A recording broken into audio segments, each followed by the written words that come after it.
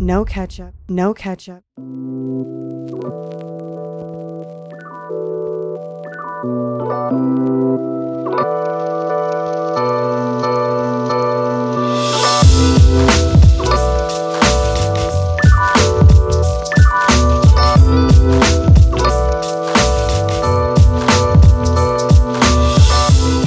What's really good, my people? Welcome into No Catch Up Sports Talk via Chicago. I'm your host, Sean Little. Big Nick the Quick with me. Eli Caperon with me as well. We're talking Bears first.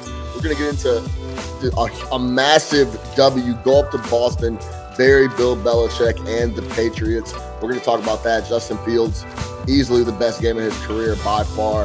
I think we can talk about Eberflus and the staff, best game by far. We're gonna get into the hits and the whole W in Boston from the Bears. Then Eli's gonna dip, and then me and Big Nick Quick are gonna talk about the rest of the NFL. We're gonna talk about NBA Week 1, and that will take us far in a way through an hour. Make sure you stay with us. No Catch Up Sports Talk via Chicago. We are locked in. What's up, fellas? Little victory Monday. Bears get a massive W on the road. Let me start by saying this. That was the most miserable Bears game I've ever watched on a personal level. Let me tell you why. The whole week, I have multiple legs of teasers tied into the Patriots. I just think there's no way that we could go up to Boston and get a W. It's just not going to happen. It's just not even a feasible option. Patriots coming off their best game of the year. They go to Cleveland, blow those guys up. Zappy is still playing quarterback. We're figuring out the whole Mac Jones thing, et cetera, et cetera, et cetera. So I'm just not really worried about losing this money. And the game starts, and I'm instantly in trouble. I'm instantly miserable. It wasn't like, I had a shot. My bet was dead, and I couldn't even enjoy my squad play the best game of their young season. New staff, new everything. Eli K, I'm coming to you first. How'd you feel about the game? Bears got a big W on Monday night. Now, finally, we get a national TV spot where we don't get embarrassed, and we actually embarrass somebody else. Yeah, I got to say, Sean, I don't have any sympathy for you. That was great. I enjoyed every second of that game. Oh, well, minus the 15-minute stretch where it looked like Bailey Zappi was actually good. And then he reverted back to his Western Kentucky self. No, I mean, I'm in an eliminator pool, and I purposely did not choose the Patriots because I was like, I'm not rooting. Head and heart, you got to be synced, and I was not about to do that. But no, that was a great performance. The Justin Fields balled out, like you said, best performance of his career. I thought the coaching staff put him in position to succeed. Nick and I talked about it last week. Give him rollouts, give him quick screens, give him designed runs, let him do his thing, work to his skill set instead of putting a square peg in a round hole type thing.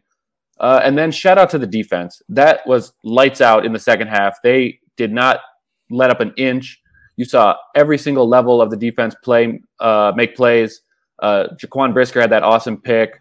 Roquan had an awesome pick. The defensive line was getting after it. So just a great all-around win and a nice surprise on a primetime game to not be embarrassed midway through the game.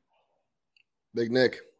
So look, man, I've told you this a million times. That's why I never bet on my teams. That's one of my long-standing rules, especially in the NFL. Maybe on the Bulls game because each game isn't as much life or death.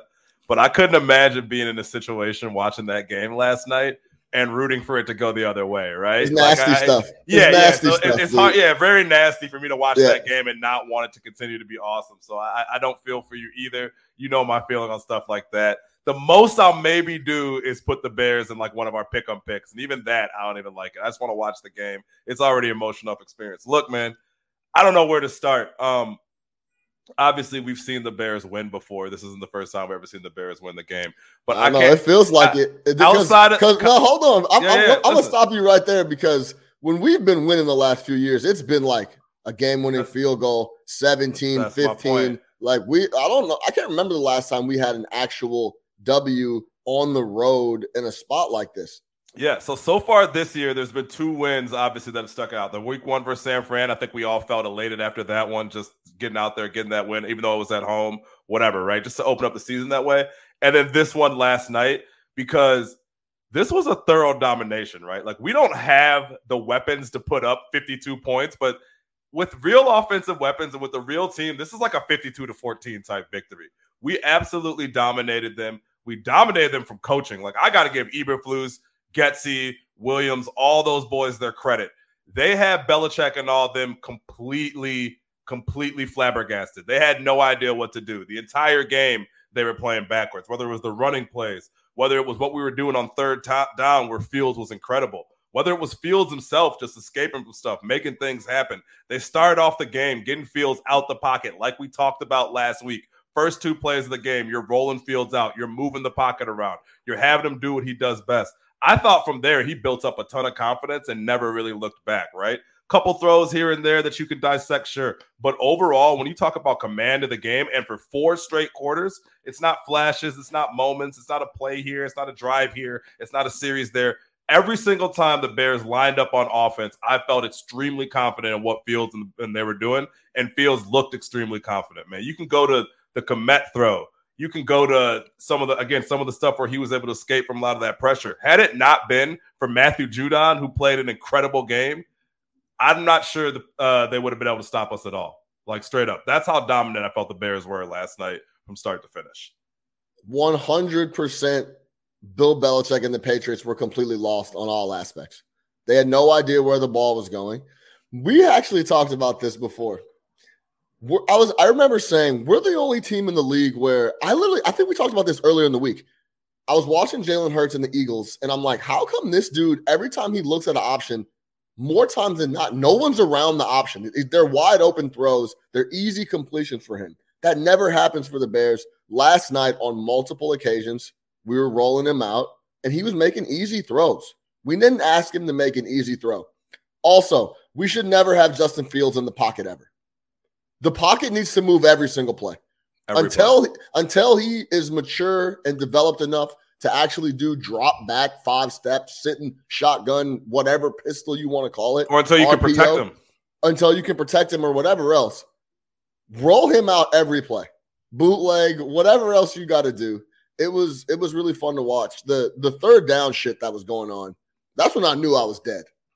No matter what happened on third down, we were picking it up. 3rd and 12, 3rd and 8. It didn't matter, 3rd right? 14, so yeah. The confidence from Justin Fields was great. I actually, little stuff like this I try to pay attention to, right? So it's still early in the game, but Justin Fields has been having a rough go of it. Like that's not a secret. He scores a touchdown. He's still dancing. He still seems confident. He's still doing his thing. It's not like, finally I get in the end zone. He still expects to make plays and make things happen. So I was very encouraged.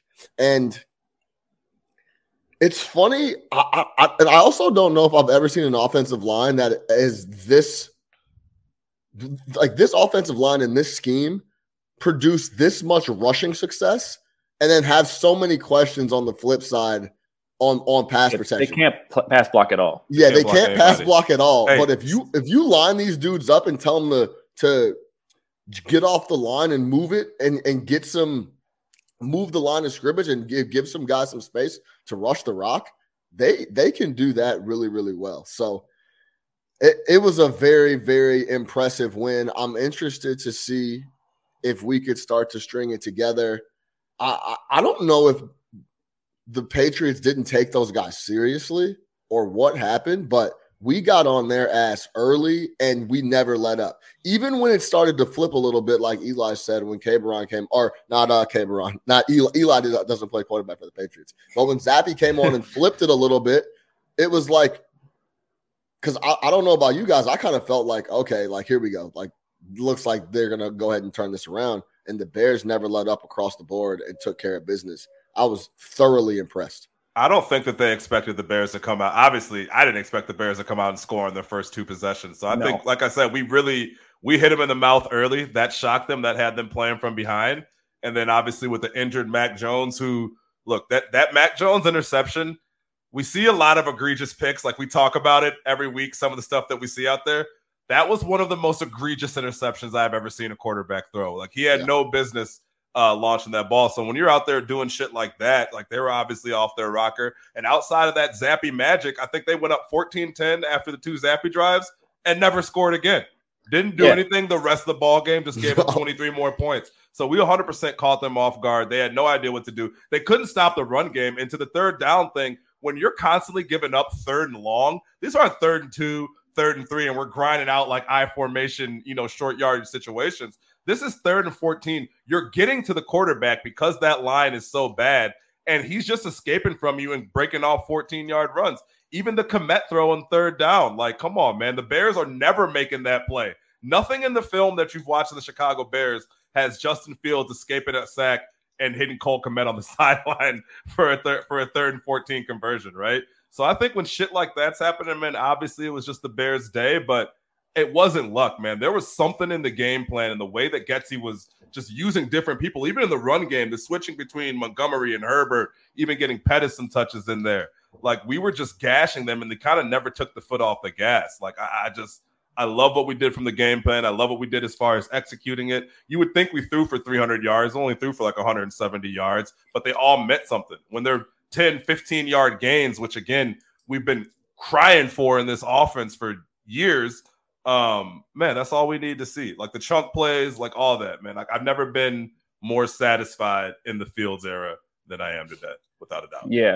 Yeah, a couple things from the box score that jumped to me. First off, the Bears starting field position on average was the Chicago 42. Like, you put Fields in position where he's not backed up into his own end zone, and he can do some things. Like, I thought a couple weeks ago which game was that? The Vikings game. It took him so long to get going because he was just backed up the whole time. When the defense is playing well, it bleeds into the offense. And speaking of the defense, you talked about that Zappy run. They score 14 points real quick. The crowd's going crazy. After that, here's the Patriots drives. Ends in fumble, punt, interception, end of game. Like, the defense just did not let them do anything after that. But as for the luck thing, the one thing I will point out is that's not sustainable is the Bears had 5 fumbles and recovered all 5 of them. Like, just the law of averages, at some point the ball is going to bounce the wrong way. But the Bears, like, I thought it was what you were saying, Sean, that Fields, when he would make a mistake, when he would fumble the snap, he didn't let that rattle him. He would come right back and make a play. We saw so many times with Mitch Trubisky, one mistake led into a second mistake, led into a third mistake, led into Matt Nagy not trusting him, led into the offense kind of collapsing. Fields screwed up, he dropped a snap, or he would hold on to the ball too long. Very next play, he was right back at it. And you need to see that from a young quarterback. So I was very impressed with what Fields was doing yesterday, because it would have been easy for him in the rain against a team like the Patriots to just tuck it in and say, like, this isn't our day. But he didn't do that. So that's real progress moving forward. I think that's a big testament to Luke Getsy and the play calls and the offensive game plan that was rattling. Justin knew where he had to go with the ball, or knew what he had to do on every play. That's what's going on in New York with the Giants. Daboll is making it extremely easy for Daniel Jones. Here's option 1. Here's option 2. Run the ball. That's it. There's no room to make mistakes because he's not asking him to drop back and go through all these progressions and break down and read defenses and all this other shit. He's getting Daniel Jones out of the pocket and making him make very easy decisions. A couple of the plays that stood out to me. The screen pass call to Herbert. Amazing, perfect call. Yeah. Amazing call. Great job. The end around to Pettis. Great call. No one saw that coming. That's an amazing call. There was a lot of just different things. Even as much as you don't like it, Eberflus knew the flow of the game. For example, it was 3rd and 7, and we ran a straight ISO up the middle for like 5 yards to make sure Santos could get in field goal range. Those are the spots you would obviously like to see Justin Fields throw the rock. But I think Eberflus and the gang had the beat on the flow and the game plan, and they knew that they could win. They knew like what they were going to do, and they were confident in it. So that was why they ran the ball, kicked the field goal, and they knew that the Patriots were going to have trouble on offense. So I was very impressed across the board. A lot of the things that you're saying. Also, I gotta give Roquan Smith a shout out. This guy is easily the best defensive player on our team, and he's easily a top 5 linebacker in the entire NFL. He's everywhere, every play, always around the ball. It's just like, those are the guys I would love you build the rest of the defense on. Figure out what you need to do to get him re-signed. I don't care about the letter that he dropped or any of that shit. Ryan Poles needs to figure out what he needs to do to keep one of the best young linebackers in the league. And you figure out you build around those foundation pieces, and he's definitely one of them. Go ahead. No, I was going to say Jaquan Brisker as well. I just saw this stat pop up.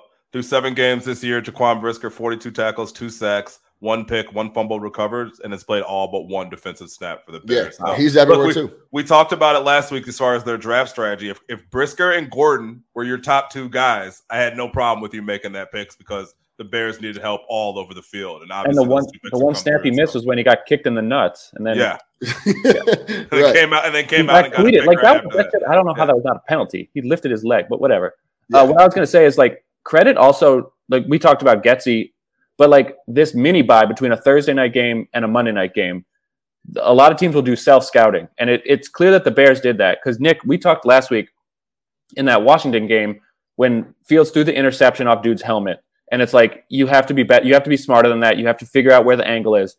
Well, he clearly worked on his launch angles because that screen pass to Herbert, you saw him initially look to throw it over and then he pumped and threw it sidearmed. And like, that's a play that last year Justin Fields would not have made. And he figured out that he needs to change his arm angle on stuff like that. And credit to the Bears for self-scouting and figuring out where his deficiencies are and how he can improve those. So, I see in the chat, someone said, do you think the Bears are tanking this season? I feel like the Bears are, organizationally, we've talked about this, they're not putting the best product on the field. They don't have the most talent. But the guys that are in the locker room and the coaching staff, they're trying to win every single week. And you can see that every week they're trying to get better.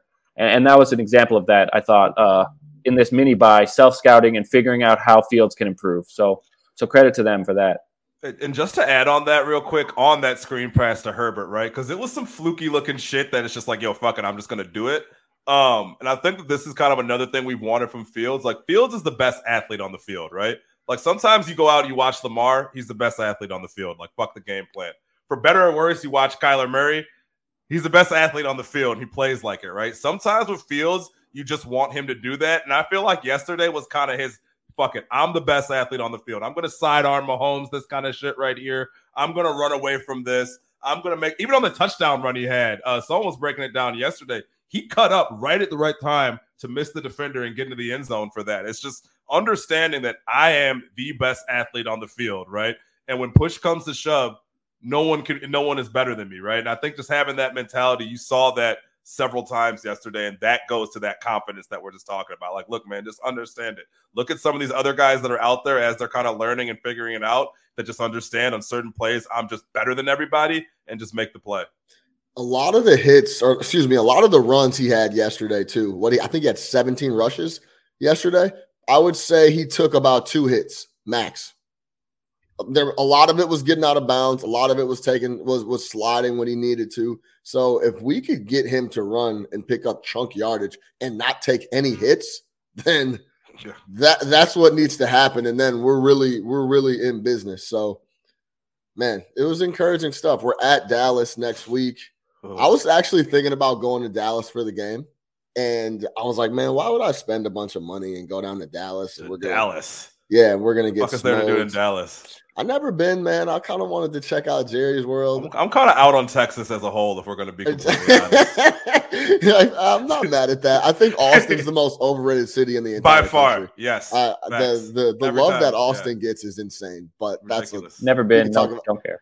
Yeah. I've been 2 or 3 times, and it's just very overrated. Criminally overrated. Yeah, and you have a little barbecue, and it's like, all right, this is it's great. All right, cool.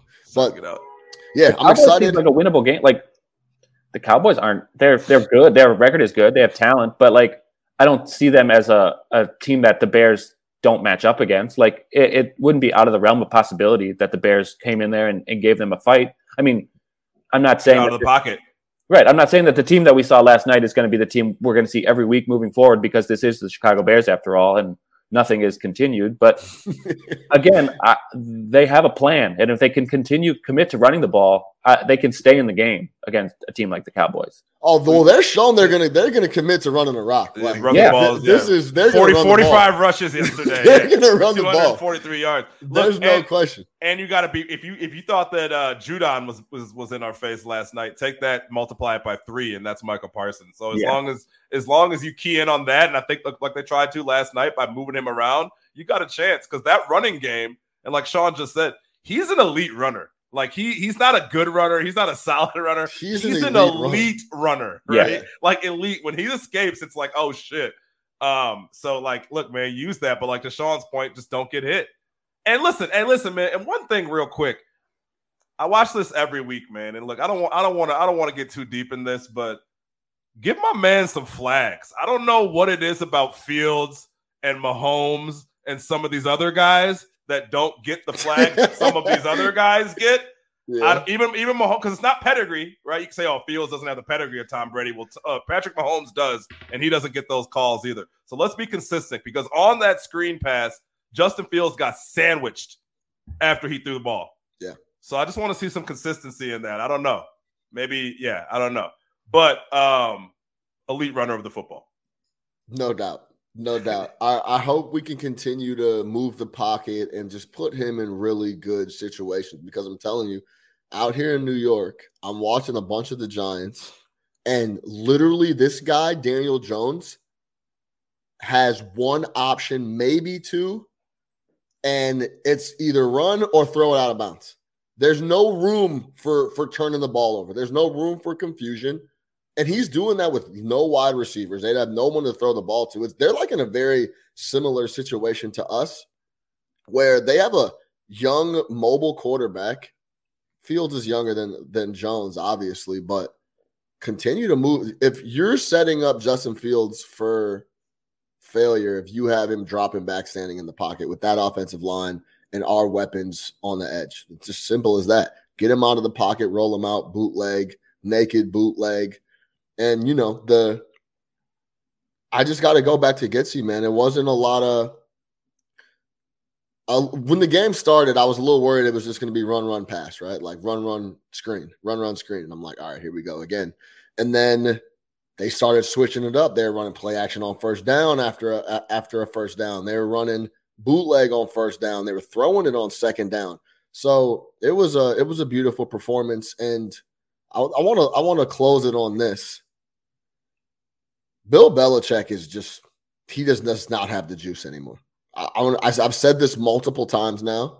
There was just a time, and I think a lot of people were on the Patriots last night, including myself. I kind of fell for it as well, off the lure of Bill Belichick. Monday night, a one-sided offense that's just going to run. Oh yeah, Bill's going to scheme up something for that, and it's going to be all over. We ran the ball for 250. And he knew we were going to run the ball 40 times. He had no answer whatsoever. They did nothing. So I need to stop just using the narrative of Bill Belichick is going to take care of business because he's Bill Belichick, and that shit's not real. That roster is weak over there too. So. Sean, are you implying that someone that let their offensive coordinator go be the head coach of the Raiders and replaced him with Joe Judge and Matt Patricia, who were maybe the two worst coaches of the last decade? Yes, you're saying that might have been a mistake. That's not going to work. If you were watching the telecast, Bill Buck goes. Buck. Joe Buck. My fault. Joe Buck. Shut up. Joe Buck says, "Yeah, Matt Patricia. Yeah, you know, he's like a reclamation project. He used to be here in Foxborough. He called the defense, and now he's calling the offense. It's like, doesn't work. Oh, well, that probably doesn't work too well. That's like an issue. So." They're like, I wonder why Mac Jones isn't progressing. I wonder why. Let's replace Josh McDaniels with Matt Patricia. So let me ask you guys this. I mean, I know we're not a Patriots breakdown show, but if you're them next week, I don't know if they're buys next week or if they play. If Mac Jones is healthy, do you go Jones or Zappe? I think they just that decision was already made. You think it's Zappe? I think you just saw a guy lose his job in real time last night. Yeah, but then Zappe was awful. Yeah, Zappe was trash. Second half of the game. I mean, I think you have to go back to Jones. Oh man, you do not want to be doing that. So they have no quarterback. Every half, they essentially have no quarterback. Every half, you're going to go back and forth. I don't know. That's a tough. Yeah, they put themselves in a box, thinking that it would settle themselves, and it didn't. But who cares? I don't care about the Patriots. I don't care what they do. Figure it out. I don't know. I know that Justin Fields just went up to Foxborough, where we hadn't won in 20 years, and got a W in very dominant fashion. And I said, with a better team, that's 52-14. Trust me. There's 2 or 3 more touchdowns that are on there with a better roster. Okay, let me ask you one more thing before we let Eli go. Do you think we should have tried to punch it in for 40 on the last I was thinking that too. Yeah, absolutely. I didn't understand. What was that knee? That was bullshit. It's just the sportsmanship thing, man. Gee, that would have been and I told you before the game, 3 touchdowns for Fields. That would have been my 3rd Fields touchdown, man. I was hot. I thought Eli, I was you feel the same way? Yeah, make a statement. I don't know. Why not? You don't have to. You don't see them again for another 4 years. It's not like they're a divisional opponent. Go for it. Yeah, I agree. I mean, I'm always just put a little exclamation point on it and punch it in. That's a Flus call 100%, right? That's not Getsy. That's not Getsy jumping in there being like, all right, yeah. Yeah. But I mean, look, either way, man, the Bears put up 33 points last night. The Bears scored on their first 2 possessions last night. The Bears beat a team by double digits on prime time on the road last night, and a team that we thought was much better than us. So, man, listen. It's a good W. It's a great W. That's what I need. Remember the checkpoints we're talking about? That was a major check in the boxes. Yeah. That's all I needed, baby. Let's build off that. Bear down. Build off that. Let's build off that. We're on the road next week in Dallas, Jerry's World. The Dallas Cowboys didn't look that good against the Lions. Lions have given up 27 points to every single team they played, except the Dallas Cowboys, and that game easily could have flipped a couple different ways. The Lions fumbled on the one. Dak threw a couple potential pick sixes that were dropped. It was not a real 24-6. If you watch that game, if you watch that game, it was not a real 24-6. The Lions were in that game. Yeah, they're just no question. Eli Cabron, thanks for joining us, my boy. I appreciate it, man. Go Bears. You already know. We'll see you later. Later, man. Big Nick the Quick, what's happening, man? How we feeling? It's a good W, man. Man, beautiful W, man. Always feels good to come off the dub. I know your pockets don't feel the same way, but it's all good, man. You live to play another day. You know what I mean? I was dumb too. I was dumb too. When they went up 10-0, it was still even money. I could have had Are your pockets worse off of the Nuggets 25-point loss, or bro? Did you watch that game? Dude, I saw the box score. yo, I watched that. I was heavy on that one. Denver is cruising in the first half, bro. They're up at one point 12 or 13. Portland closes the half pretty strong. Anthony Simons comes out in the third quarter, hits 6 threes. Oh, he's nice. Yo, he is a pure bucket. Pure jump shooter, whatever you want to call it. Anthony Simons went ballistic. Yo, he had, and 6 of them were in the third quarter. He was going ballistic, coming off screens, knocking down everything. Also, say what you want about Nurkic. He gives Jokic problems. Go look at the box scores throughout the last 4 or 5 matchups. I'm not anti-Nurkic. Yeah, you are a little bit. No, I'm not. I'm anti-Nurkic when you have 5 other guys who all they want to do is score and not play defense. You're a little anti-Nurkic, man. I'm anti-Nurkic. I'm anti-Nurkic and Cantor front court, thinking that's going to contend in the Western Conference. That's what I'm anti. I have no problem. Nurkic on his own is great. Yeah, that's revenge, man. Remember they picked Jokic over him, man. Every time he sees Jokic, that's lunch. Yeah, no, that he gives him problems, and that wasn't really something I should have considered that more when I was. It's a revenge game for him, man. Yeah, I thought I got -3. That was the best number. It closed at -4.5, -5. But yeah, man, that third quarter, they tucked him away in the third. Yeah, I pull up the box score for me. I don't have my phone. Tell me how many points the Nuggets scored in the third quarter. It had to be like 12. It was 44-25 in the third, I believe. 44-25 in the third. Yeah, I mean, Anthony Simons went crazy. Yeah, 44-25 in the third. Yeah, 44-25. So it was over after that. They were done. It was Nuggets were up 5 at half and ended up losing by 25. So it was quite the turnaround in the second half.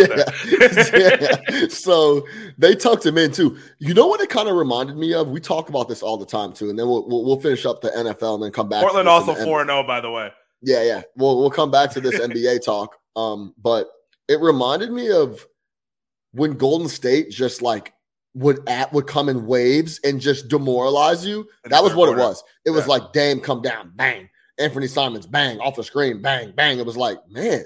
Dude, the third quarter has proven to be the most important quarter in NBA games for a while now. Yes. Like, if you want to watch if you only want to watch an NBA game, but you only want to watch it for 20 minutes, watch the third quarter. It'll tell you everything you need to know. Facts. 100%. Third quarter is pivotal. Close the half and then the third quarter. Yep. Golden State's been doing that for years. Third quarter runs and no one can beat them. Yep, exactly right. So, all right, let's go back to the NFL really quick. Couple of things going on NFL Week 7. Let's talk about this Matt Ryan thing really quick because I have a specific question for you. Sure. Because as much as I don't like Matt Ryan, I thought this could have been handled a little differently. Now, Matt Ryan gets benched after 7 games for Sam Ehlinger of Texas, formerly. Mobile guy. Apparently, Frank Wright said he's been really good in practice. Likes what he sees in practice, so he's going to go with him. And he said he made it clear to Matt Ryan that, hey, this is our fault too. We told you you'd have a grade A run game. You do not. We told you you'd have good protection. You do not. We told you we'd have a top caliber defense like we did previously in the last couple of years. We do not. So it was almost like he apologized and said, hey, for all those reasons, you're getting back there. You're back there getting killed. So we're going to go with Sam. Now, I have a question quick. Mm-hmm. We are on wax for multiple years now telling you Matt Ryan is not an NFL quarterback. You can go through my Twitter. You can go through anything you want. At any point, I was in Atlanta and I sent out an Instagram story of Mercedes-Benz Stadium and the caption was Matt Ryan's not a Hall of Famer. Like I've been trying. But over the last year, I can count on 3 times that I could think of that which you put money behind Matt Ryan though, which is. Yeah, I know you put him in I saw the MSG commercial where you put him in the black book like he's done. Yeah, that was great. That was great, by the way. Yeah. So there's sometimes you got to back bad quarterbacks in the NFL. That's where the value is, wherever the number lands. But yeah, that's correct. Now, as much as I don't think Matt Ryan's a Hall of Famer, I truly believe that. I don't care how many top 10 lists he's on. I also believe that he's just not a starting quarterback in the NFL. He's been brutal for the last 3 years. Very Eli Manning-esque. Turns the ball over at an insane rate, actually. You're in New York now. You better call him 2-time Super Bowl champion Eli Manning before the boys come out for you, man. Alarming turnovers throughout his career, right? Mm-hmm. Especially the last few seasons. I say that to say this, man. They easily could have said, and I think he should have said this, Frank Wright should have went and had a conversation with Matt and said, hey, we're going to bench you. But doesn't Matt Ryan deserve to have the shoulder narrative be the reason? His shoulder's banged up. He's going to sit down until healthy. Well, they kind of tried to have it both ways. But he never gets healthy, and he just never makes it back. Yeah. Is there a reason to publicly bench him and say, hey, yeah, we're going to go with Sam? They owe him an insane amount of money, like $25 or $27 million this year. Don't quote me on that number, but it's a big number they owe him this year, and they owe him guaranteed money next year. Great. How do you feel about how the Frank Wright and the Colts went about the situation? So I feel like they kind of tried to have it both ways. Like they said, we're going with Sam for the rest of the year, which is the definitive statement, right? But I think what prompted the benching was the shoulder situation. But it's like, hey, we're taking him out because the shoulder, but even when the shoulder heals up, he's not going to be our quarterback. So I feel like they did kind of try to have it both ways. But no, man, I don't think he owes him any of that, especially after what they went through with Carson. Remember, he's still burnt from the Carson Wentz experience last year where he thought he had his guy, knew him in Philly, thought that he was going to be that finishing piece, and then Carson Wentz just shit it all over the place for him. So I think now he's just like, fuck it, man. I'm going to go ahead and hit this restart right now because this Frank Reich seat is very, very hot. Very, very, very, very, very, very hot. That motherfucker's smoldering. People have been smoldering. Because he's been saying, hey, we just need a quarterback. We just need a quarterback, which is funny. They could have just killed all this and just stuck with Brissett 2 years ago and saved all these draft picks and all this cash and drafted a quarterback, but that's neither here nor there. Actually, you go back 3 years. It was Rivers first. They went Rivers, then they went Wentz, then they went Ryans. Yeah. So they have just keep trying to roll out these has-been quarterbacks as what's going to try to work, when in the reality of the last 3 years, you could have just developed one. So that's neither here nor there. So as far as the respect, no, because he's been playing like shit. Did you see the picks that he threw last week? Egregious. We talk about egregious picks. This guy is throwing insane picks. The first pick the second pick I think he threw last week was unforgivable. You should have got a misdemeanor for it. It was terrible. You understand what I'm saying? So, like, when you're out there like, for real, bro. That should have been 500. Hey, punishable for up to $1,000 and 60 days in jail. Yeah, fuck out of here, man. No driving for a month, type shit. So, no, I don't think he owes them any more than that. He owes the fact that this is a 17-game season. You get an extra game to turn around. You're only 7 games in, and you need to turn around. On top of that, it's not like Ryan was playing okay and you're going to the young guy. Why not see what you have at Ehlinger? I thought Ehlinger was terrible at Texas, but it is what it is, man. Like, throw him in there, see what you got, because it's not happening with Matt Ryan. Not when you're turning the ball over like that, man. It's one thing to be ineffective. It's another thing to keep giving the ball to the other team, and he keeps giving the ball to the other team, and he just went through that with Wentz. So, no, I don't think he owes them anything, man. I'm surprised you're coming with this take right now. Yeah, I just think on a respect level, you brought him over there, you paid all the money for him, you did all that. Still getting paid, right? Yeah, I understand that, but come on, I think they could have went about this a little different way. Matt Ryan is signed, sealed, and delivered his legacy, man. Like, it's not like, and I'll give you a New York one. It's not like when McAdoo benched Eli for Geno Smith for no apparent reason, right? Well, it's not that type of situation. It's not. Why not? Because I think that was different. There was no reason to bring in Geno Smith. You weren't really trying to get a look at Geno Smith, and it was like week 15. The season was over. You know what I mean? In this situation, like, you still have a season that you can try to save. Through it all, they still won 3 ball games, right? Aren't they 3-3-1? They're 3-3-1, and they're second in the division, only a game back, right? So that's why they made. If they think they can still make the playoffs. Matt Ryan can't overcome your deficiencies that you have back there. You just talked about all the things that they don't have. If you have all those things, then great. Matt Ryan can kind of guide you through it. But now you're asking Matt Ryan to go out there and make plays that his body isn't capable of making anymore. What I'm saying about Matt Ryan is, you brought me over here, you paid me all the money. Now, like he said, you promised me a running game is not there. You promised me some protection, which is not there. That's the only reason I came to the Colts.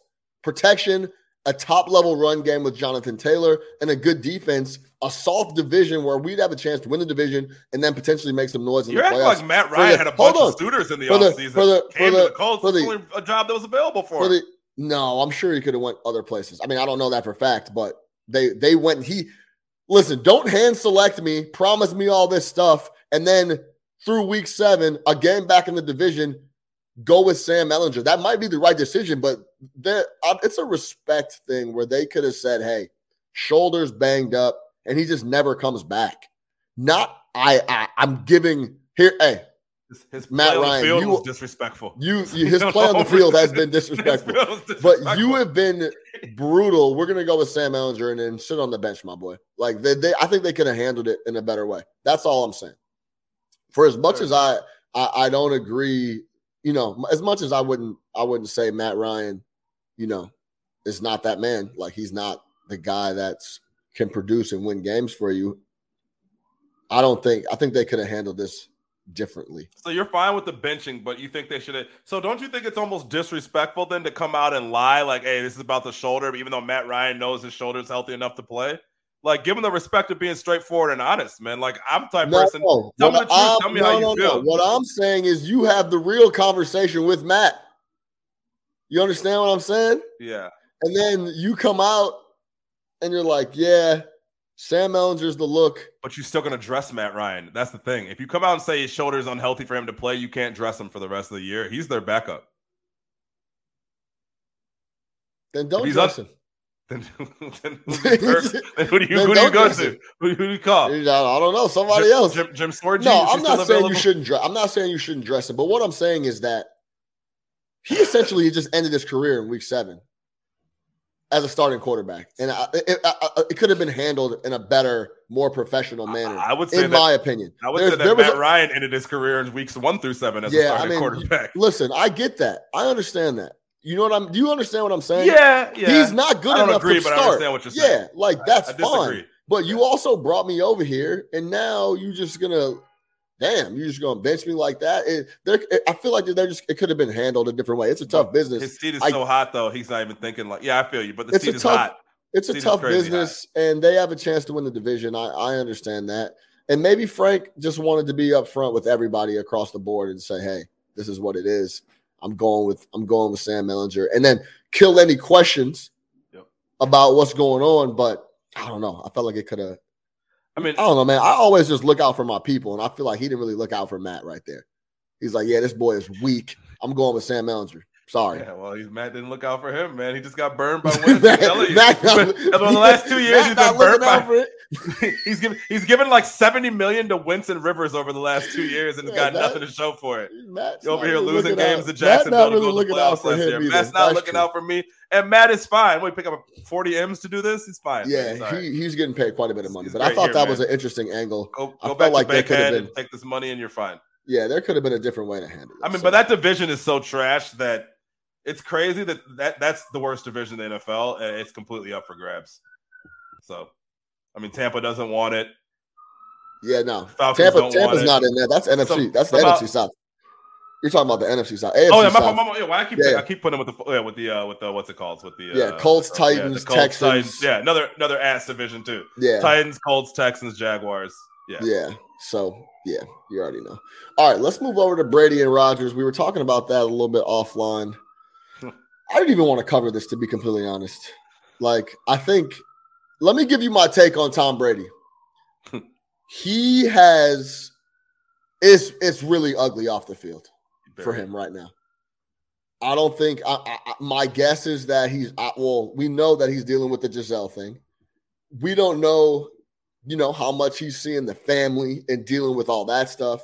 I don't know how good his relationship is with his teammates. In a lot of aspects.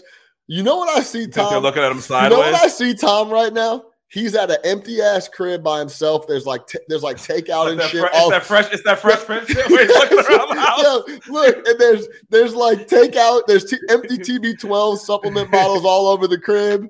He's like, yeah, come in.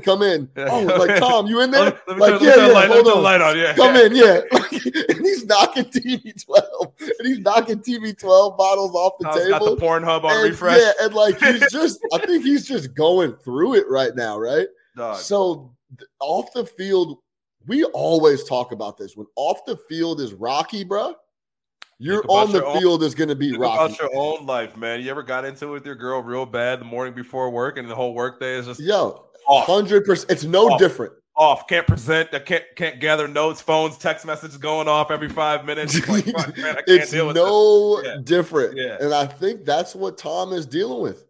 His home life is all shattered. Who knows where he's living or who's there? Who knows let's keep it real. This is the No Catch Up podcast. He might have some joints around. That's taken, you know what I mean? That's taking some attention away from him. And I don't know this for facts, but this is just me thinking about the potential stuff that's going on. Yeah. He's yelling at his teammates. Who knows how good that relationship is? They are completely out of sync on offense. Well, Mike Evans signing autographs after the game with the refs was so egregious that it spoke to me in a lot of ways of how not locked in they are. He didn't seem upset about the game. They just got smoked. He just dropped a 60, 70-yard touchdown pass in the game. He's signing autographs with the refs after. It's just it's all bad for Tom right now and the Tampa Bay Buccaneers. When you want to talk about locked in, and I was shocked when I saw him at Kraft's wedding on a Friday night. Like, look, man, you and I are both like, yo, go live your life. These dudes have lives. We can't expect them to be, fucking, militaristic 7 days a week. But on the Friday before a game, you're in New York City and you have a game on Sunday and you're at a wedding kicking it. Like, I thought when I saw those pictures, I was like, yo, that's absolutely crazy. Yeah. And especially amid questions on whether or not you're all in, right? You missed the time in training camp, right? Obviously, this season started off slow. You have all the other questions surrounding you. Is he in? Is he out? You retire? You unretire? You get your coach fired? Like, let's keep it real. You got your coach fired 100%.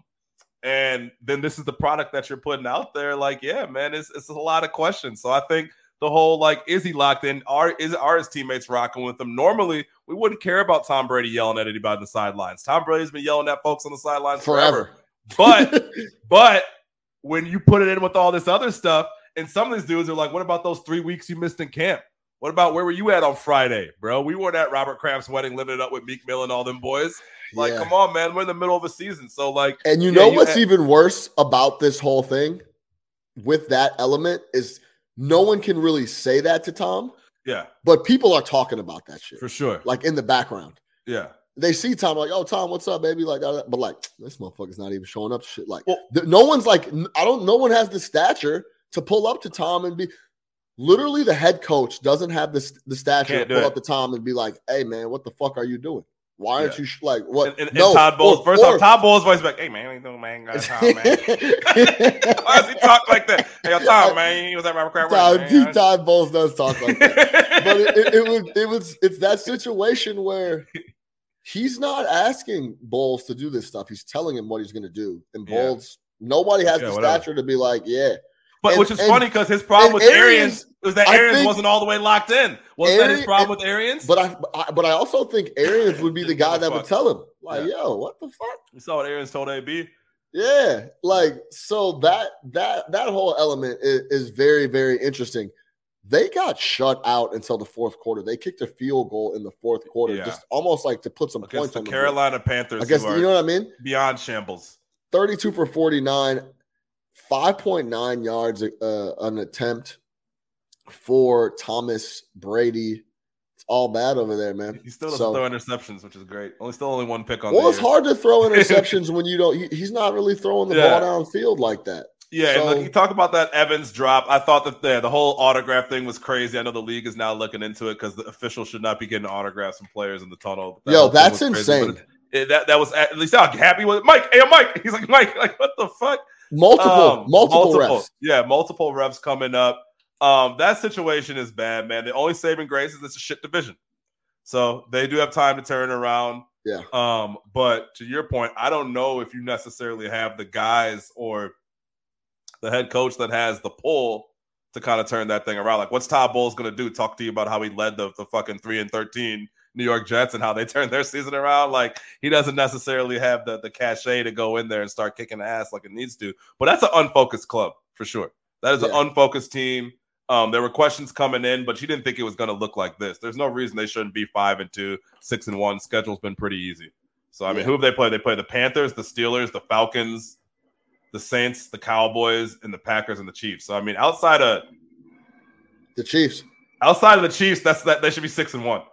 Yeah, like, let's be honest. If we're holding the standard that Tom has been held to his entire career, they should be 6-1.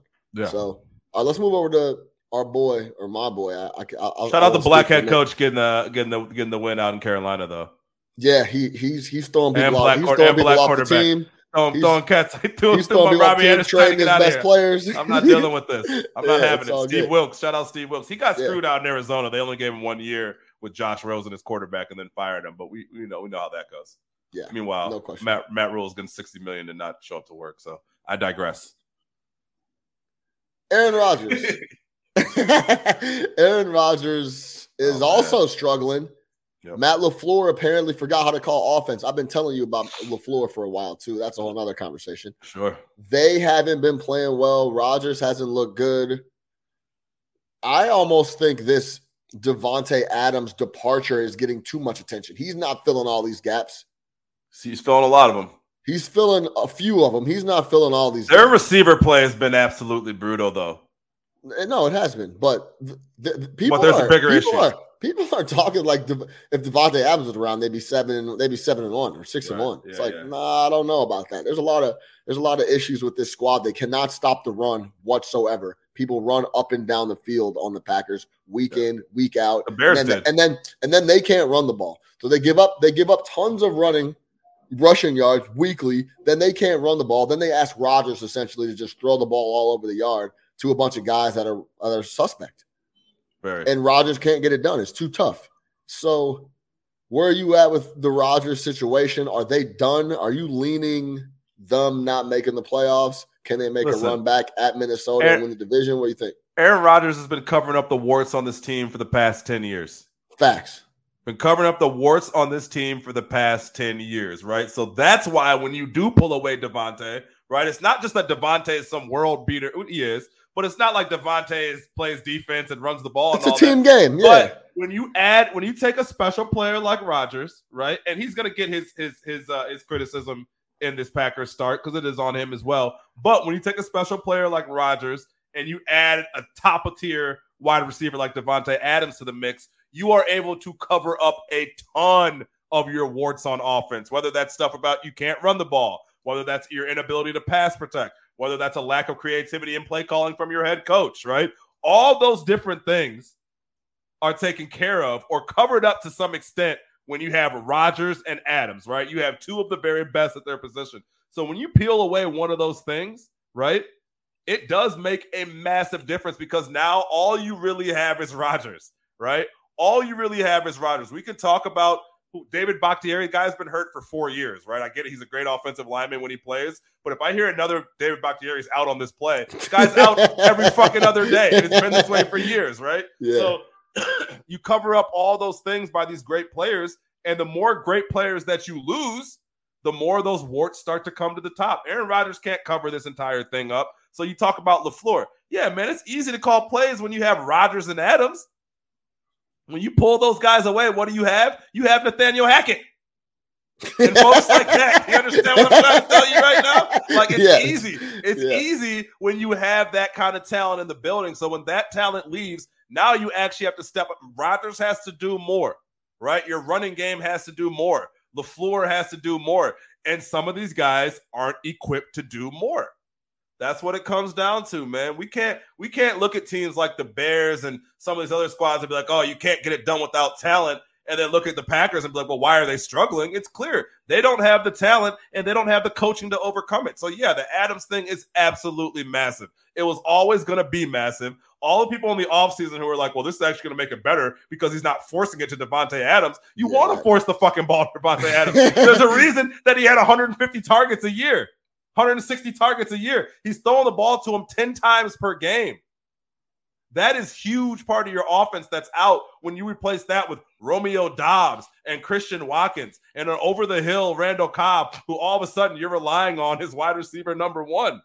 Like, come on, what are we talking about here? So, yeah, that stuff matters. And, yeah, it causes Aaron Rodgers to break the plays and go off and do his own thing and start to play hero ball, which may have worked 15 years ago when he was throwing Hail Marys to win games. But guess what? He's a 35, 36-year-old quarterback right now. Like, yeah, all those things matter. And then on the defensive end, you thought this defense would be a lot better. But again, defense plays differently when they know they have an offense on the other end that can score 30.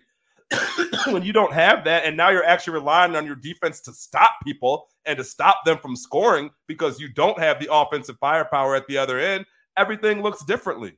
So, yeah, man, this thing's about to get a lot uglier before it gets better. Yeah, they just lost to the Commanders. They go to Buffalo against next week, too. By the way, shout out Tyler Heineke. I've been saying since the day one they never should have replaced Buddy with Wentz. Hey, Heineke, if you He's nice. Heineke, if you look at his face in the helmet, he looks like he should have been playing like in 1945.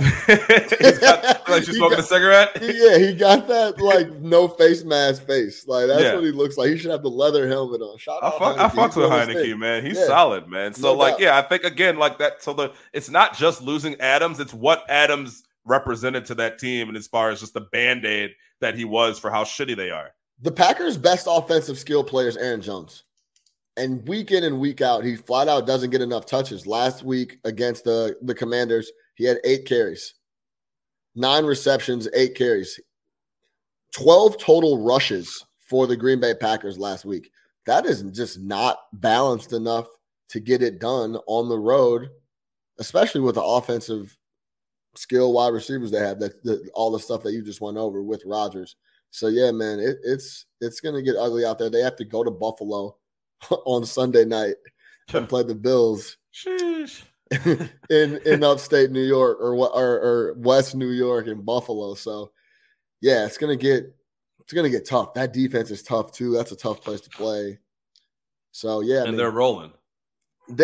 We said this a couple of years ago. The Packers the decline was on the way when the relationship with Rodgers was fractured, and we're starting to see it right now in living color. Which a lot of it is his doing. I know you love Aaron Rodgers and you don't want to criticize him on anything, but if you're going to sit here and tell me that the way that he's handled the last 3 off seasons haven't put a black cloud over this franchise and got in the way of doing other things that could maybe making this team better over the last 3 years, then you're crazy, man. I'm sorry. But it's more like of a dark cloud. You acted like a child. You make your bed and you lie in it. I'm not saying that it wasn't their fault initially. It's more of the dark cloud that they cast over the offense by not drafting a skill player for 15 seasons in a row. Then leave. Then just leave. If that was the case, then you should have just came out and said, "Get me out of here." Not this. Oh, it's a beautiful nightmare and. Let me go on McAfee and mushrooms and hyacinthia and all this stuff and fucking Joshua Tree. It's all great. Like, fucking just say, man, I want to get the fuck up out of here. It's pretty easy, right? Don't do this whole thing and then you sign for $50 million and it's all good. That's my point, man. Like, hey, don't absolve him of all this weird shit, dude. Let's not, bro. Come on, man. I know you love this guy. I know this is your man's. I know this is the greatest quarterback you've ever seen. I know you want to get his jersey a few years ago and all this, but don't. Come on, man. It's weird activity. He's been a fucking weirdo for a few years now, and the shit is finally catching up. And I'm not saying it's not their fault, because the stat last week was, or 2 weeks ago, when he threw the touchdown to Mercedes Lewis, that was the only first-round draft pick that he's ever thrown a touchdown pass to. So, yes, they have failed miserably at surrounding him with talent, and he should be pissed. But if that's been the case for the past 15 years, so you should have just said, get me the fuck out of here, like many of other quarterbacks have done. Not this weird thing of what you're doing and all this other stuff and age of discovery and weird shit. You know what I mean? Yeah, man. I hate anybody else, you would have been fucking crucifying him for that shit. This is a lot more the Packers' fault than Aaron Rodgers' fault. That's me. Period. What came first, man? Was it the chicken or the egg? It's a classic. The whole fucking coop in Green Bay came first. That's what happened. It's a disaster. And watch. When I can't wait. And it's not because I hate the Packers, because I'm not your Bears fan who's like, oh, I hate the Packers, I want to kill them, right? Like, I just think it's going to be so funny for these arrogant ass Green Bay fans when you finally don't have a quarterback, because you have had Hall of Fame quarterback play for 35 years straight. Most Packers fans, have no idea what it looks like to be on the other side. Well, guess what? It's coming, and it's a dark, dark place. It is a dark place. It's a dark place. It's a dark place. You want to wake up on Sundays lost? Come on. Step into my world. It's so true. It is a dark place, man. Dark place. You start running out some of these dudes that we running out, guys. Over the years. Like, who is this? Yeah, Shane Matthews, Jim Miller, Henry Burris. It's a dark place. Cordell Stewart. That's so funny. The waters get murky, my friend. Yeah, man. All right, let's jump over to the NBA. Week 1 in the books, man. Portland, just like we laid out earlier, Portland Trailblazers 4-0. We got the Nets. Can I get real quick for you? Real quick? Yeah. Before we go NBA, just because I need a quick Sean's New York Pulse. Last year I asked Sean's New York. So Sean's out of New York. We all know. Yeah. I got to get the New York Pulse. Last year we got the Nets, or last week the Nets Pulse. I got to know, where are we with the 6-1 New York Giants? 6-1. 4-2. 5-2, I believe. 5-2. Yeah, 4-2. I thought they went start 0-2 and then won 4 straight. I think they've had a bye already, if I'm not mistaken. Either way, yeah, whatever it is. New York Jets, man. How's the city feel? Who does the city love more? No, 5-2. Yeah, 5-2. 5-2 and 6-1. Yeah. I need to know. What's the pulse in the pitch. apple? It's fever pitch right now. Yes. Going crazy? Oh my God, you didn't see Dayball smoking especially cigars? With the Yankees out now, right? Yeah, Dayball postgame is smoking cigars in Jay's. Love that guy. Signing autographs after the game and shit. Like it's fever pitch right now. All the Giants fans are hyped up because it's that very happy, hopeful feeling of we have a coach that knows what the fuck he's doing. And we trust him and we trust what he's going to do across the board. That's the feeling. And they're winning games. They weren't expected to win games. So they're winning games. This was a situation where it was like, get the right coach.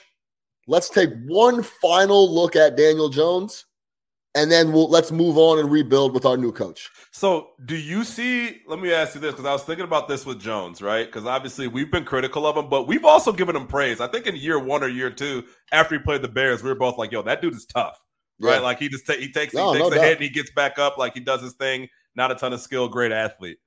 Can you see almost like you were talking about it earlier? Daboll's put him in a position where it's run, read, run, 2 reads, run, right? Not too much thinking. Guys are in the right spot, deliver the play, which is kind of similar to how Hurts was treated the last couple of years with the Eagles, right? And it got better once you started winning games with that philosophy, or almost developing on the fly. Not give them too much, but we're trusting the other parts of our football team and the coaching to kind of carry us there. Do you see a Jalen Hurts type situation with Danny Dimes? Like he could turn it around and we're looking at next year like, wow, that was the start of something and now there's a completely different guy? Or is it just not there? It's interesting because Daniel Jones is Jalen Hurts of last year. Right. The Eagles didn't really have a lot of talent on the outside. Devontae Smith was a rookie. Devontae Smith was a rookie, so we gotta get him rolling, and then we go get AJ Brown the next year. We fill out the rest of the roster. Then all of a sudden, Jalen Hurts looks like one of the best quarterbacks in the league. If you trust that, it's all depends on what Daboll thinks. If he thinks that Daniel Jones is that guy and can do it, they might give him a little deal, like a little 2-year Mitch deal. Maybe they can't franchise. He's not going to be that. He's not going to be that expensive, right? There's no way Daniel Jones, unless the next 11 games 10 games, he's Joe Montana. Like he's not. Yeah, no. I mean, he still only has I think he has 6 touchdown passes or 7 touchdown passes. So like he's playing within himself. Daboll's putting him in really good spots. That's interesting, though, because he's also doing this with 0 wide receivers. No wide receivers. Like, we know the deal with Kenny Golladay. That dude is just – Kadarius Toney was a bust. And he's just not around. And Sterling Shepard blows his knee out again. Yep. So they don't have anybody on the edge that can make plays. And they're winning in spite of all that. So – and he's not fumbling the ball. Remember, that was one of his big issues. The reason he was fumbling the ball is because he was standing in the pocket all the time trying to make all this shit happen. Daboll's getting him out of the pocket. He's making it extremely easy for him. Here's read 1, here's read 2, run the ball. Naked bootleg, pick up 15. It's just like he's calling a really good offensive game across the board. And highlighting his athleticism and his strengths and what he does well. So what do you do? If this continues, do you stick with him for another year, do a 1 or 2 year type deal? Like you said, you can't franchise him. You can't give Daniel Jones $35 million, but yeah. So maybe you give him a small 2-year deal like Mitch Trubisky got, something of that nature, maybe a little bit more. But something where if he performs, he can then sign another deal. Yeah, it's very interesting because maybe it all depends on what the option is. What's the other option? If there's a better option, you go get the better. That's not a better option right now. Yeah, that's what I'm saying. So drafting somebody, but you go get a better option because I'm going to tell you this. Saquon Barkley is going to force them to franchise him. He is playing out of his mind. Yeah, and I've been watching. Go watch. If you haven't been seeing too much of Saquon Barkley and you're listening to this or watching this, go pull up his highlights throughout this year. He's jump cutting. He stopped starting. He against the Jaguars. Another L I took on the weekend. I was on the Jags. He had like 22 or I think he had 22 carries in the fourth by the time they got to the fourth quarter, he had like 22 carries. He wasn't tired even a little bit. He was still finishing runs. He was still doing his thing. He was still being patient. jump cut. The whole thing, the whole package is there. He's been playing out of his mind. So I don't think they can let him walk. But where I'm Are at. you good with that? And considering your stance on running backs in general, are you okay with a 1 year franchise on Saquon? It's not a 5-year deal, but I would franchise him for. I think the franchise number. I was looking at this the other day. It's 18, 19. No, it's not even that high. It's like 12 or like 12 to 14 for sure. McCaffrey's making like 15. He's like at the top of the food chain. Absurd. So Saquon will get like 12, 13, 14 tops. I'd have to give that to Saquon, how he's looked, and that offense has been rolling. So on a 1 year deal, yeah, all day. All right, Jet, go ahead. Yeah, so it's interesting, man. That's actually a good question because that's the first thing I thought of. I'm like, this is Jalen Hurts. And you save the picks, right? Let's we could go get a first round quarterback, or we could do what the Eagles did and get more talent in those first rounds and build around this guy, knowing that he might be our best option for this year and the next. Yeah, you just got to leave it in Daboll's hands. I trust Daboll to make the right decision, and you got to determine what the other option is for Daboll. But yeah, it's fever pitch in New York around the Giants. They're very excited. The two things I wanted to see coming into the year for the Giants and the Jets were the Giants was Daboll, and can he get some of that Josh Allen magic? Because remember, Daboll developed Josh Allen in Buffalo. Can he make Danny Dimes?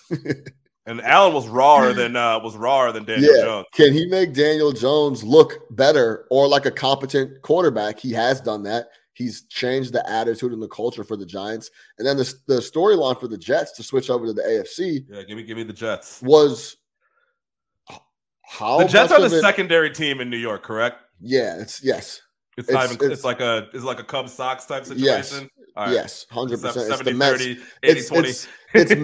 It's Mets, Islanders, Jets, and it's Rangers, Giants, and Nets. And Knicks. Yeah, and Nets. Gotcha. And then the Knicks. You know what I'm saying? So the Rangers are bigger than the Islanders. Those are the top. The number one squads are the Rangers, Giants, clear hierarchy. Knicks, Yankees. Clear hierarchy, right? The question coming in about the Jets was, are they going to be able to get is this young talent going to make that big of an impact? Because coming into the year, it was these guys have drafted insanely well. Breece Hall, one of the best running backs coming into the league. Sauce Gardner didn't give up a touchdown in college. Now he's playing corner. Putting on the cheese head. Is all this stuff going to translate? And the young guys have translated very, very well. The Quentin Williams is playing out of his mind. He's awesome. Kyler Murray. But God bless you. God bless you. Thank you. Remember this? Yeah. God bless you. Thank you. So you talking about Kyler Murray? Kyler Murray? Yeah. So he's playing out of his mind. The run stopper there. He's in the middle wreaking havoc. So all the young guys that they've drafted over the last 2 or 3 years have been really, really good. Robert Saleh's in year 2. Good coach. I love that guy's. I like his whole vibe. They started off 0-2 or 1-2, and he's like, just watch. They go off and they win 4 straight. Yeah. So they're winning with not a lot of quarterback play either. So that was my next question. Zach Wilson, obviously this is year 2. He was hurt last year. Yeah. He got hurt beginning of this year. So he's just kind of coming into form. Where are you with him? This is his 3rd start of the year he just made? Yeah. And the Jets picked up James Robinson. That's right. Shout out Dante. That's a big pickup. Great trade. Breece Hall goes down. They go pick up James Robinson. Breece Hall was playing out of his mind. Yeah, who's a good back too. So where's the Zach Wilson? Where's the Zach Wilson evaluation at this point? Yeah, you know where this is one of those perfect spots where they're winning, so it's not getting that much attention, but he's not doing anything. Like he's not the reason they're winning games. That I'll tell you that right now. Zach Wilson has not looked very good across the board, but it's one of those situations where it's not getting talked about that much because they're 5-2. The defense has been outstanding. Defense has been outstanding. The young guys have been outstanding. So people are focused on talking about that and not Zach Wilson. But yeah, he's not the one, at least not yet. So, and he's not as athletic as Daniel Jones. Like there's no getting Daniel him Jones out. is a crazy athlete. Don't let the skin color fool you.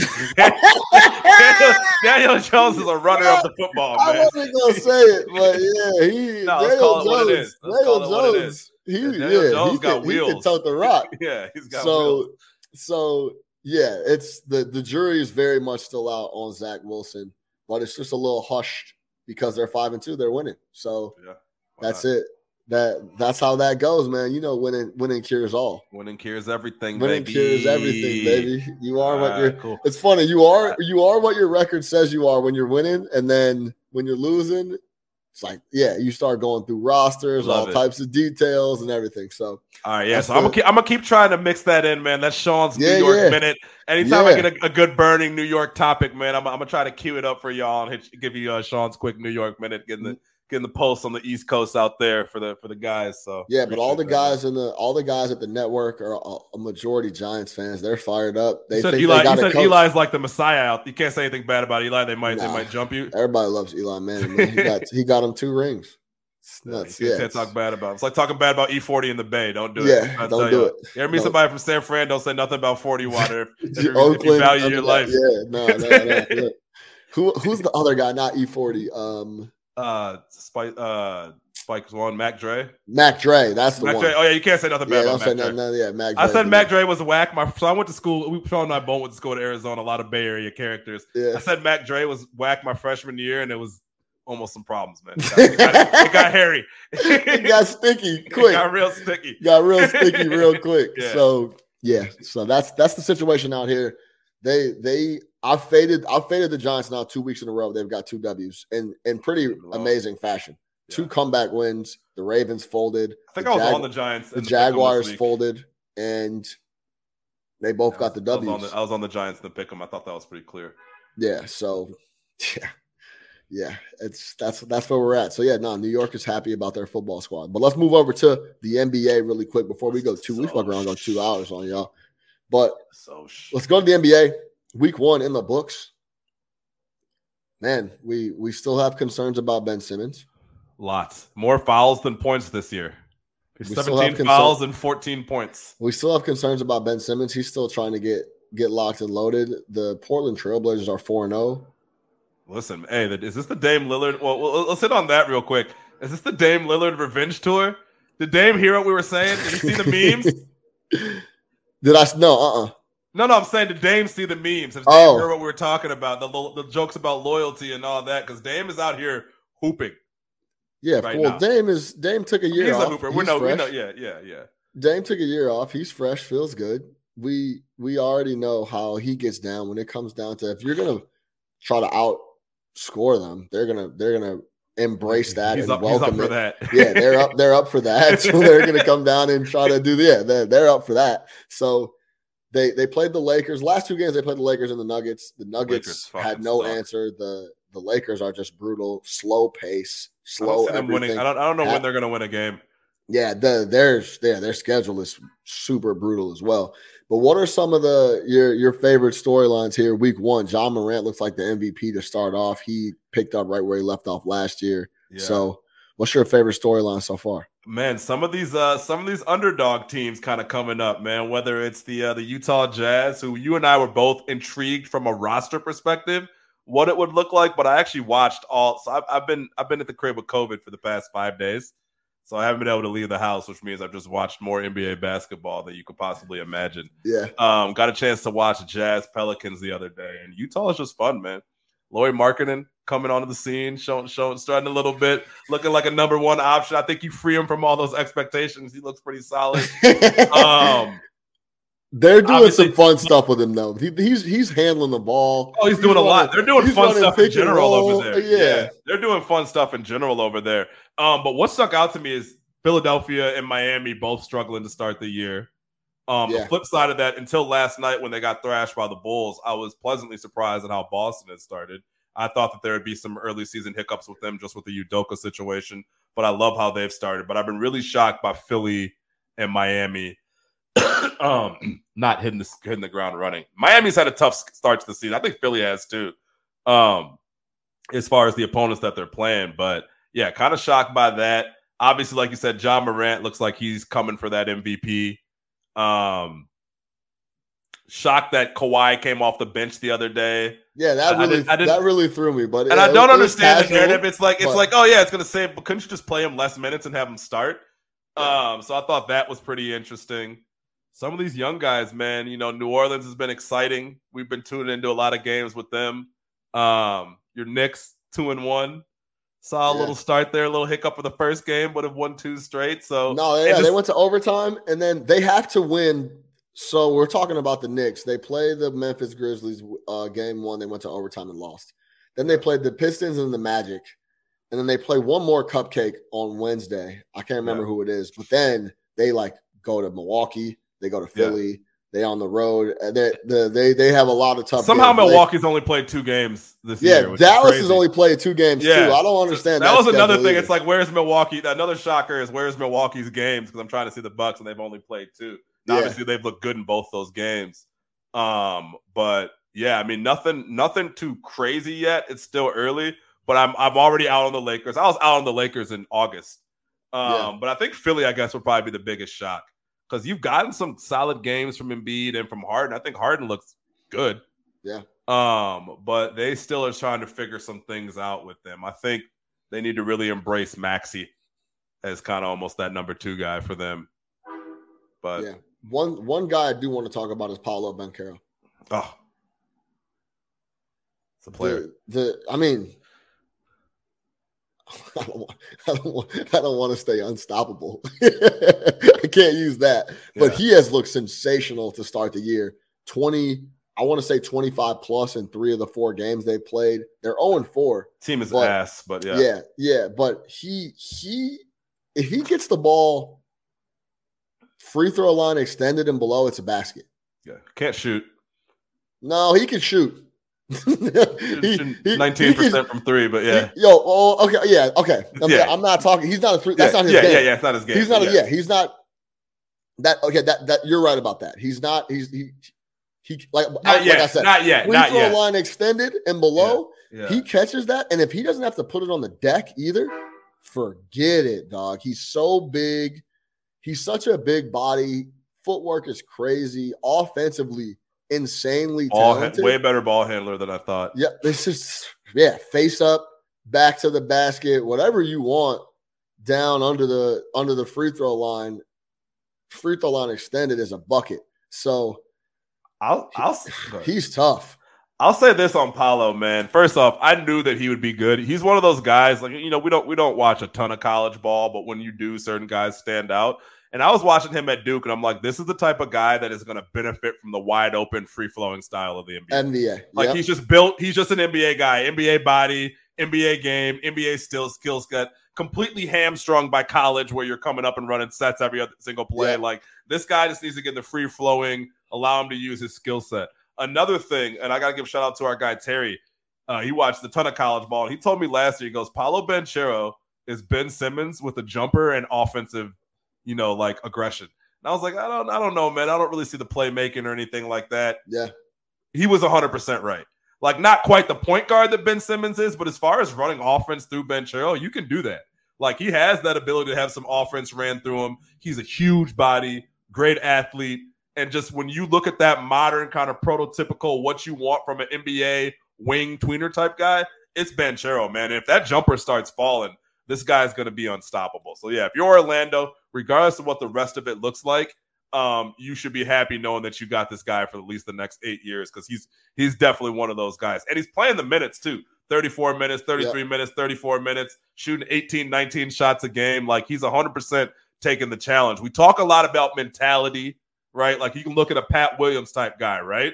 Who's just no shot Pat Williams has ever taken 19 attempts. Ever. He hasn't even taken 19 attempts this year, right? Yeah. You look at a guy like Banchero, it's like, no, put it on me. I'm here to kind of do that. So, like, look, the mentality is right. Obviously, the game is right. Like, I'm excited to see what happens with him for sure. Absolutely. All in on Paolo Banchero. 23, 7, and 3 a night as a rookie. Going to get opportunities down there in Orlando. Look at his point total. I said in the first game of the year, it was like 14.5. Yeah. And I was like, man, that should be an over. Like, that's a little too low for a guy like him. The amount of volume he's going to get, I don't see why he wouldn't go over that number. Who's going to get the shots over there? Franz Wagner. Oh, he's going to get Terrence Ross. Terrence Ross going to get his shots up. Cole Anthony's going to get his shots up, but still, man, like he's the guy. That thing is built for him, man. 100% built for him. Yeah, shout out him. Cade Cunningham, also good solid start to the year, putting up 18 and 7. I like Cade. The young boys are nice. Yeah, no, Jaden Ivey. Points, rebounds, assists have been going over. He's been playing really well. So saw some Walker Kessler the other day for Utah. Shout out Walker Kessler. Yeah. You want to talk about this Russell Westbrook situation? Oh man, let's talk about it. I was watching that game against we were literally just talking about against Portland the other day.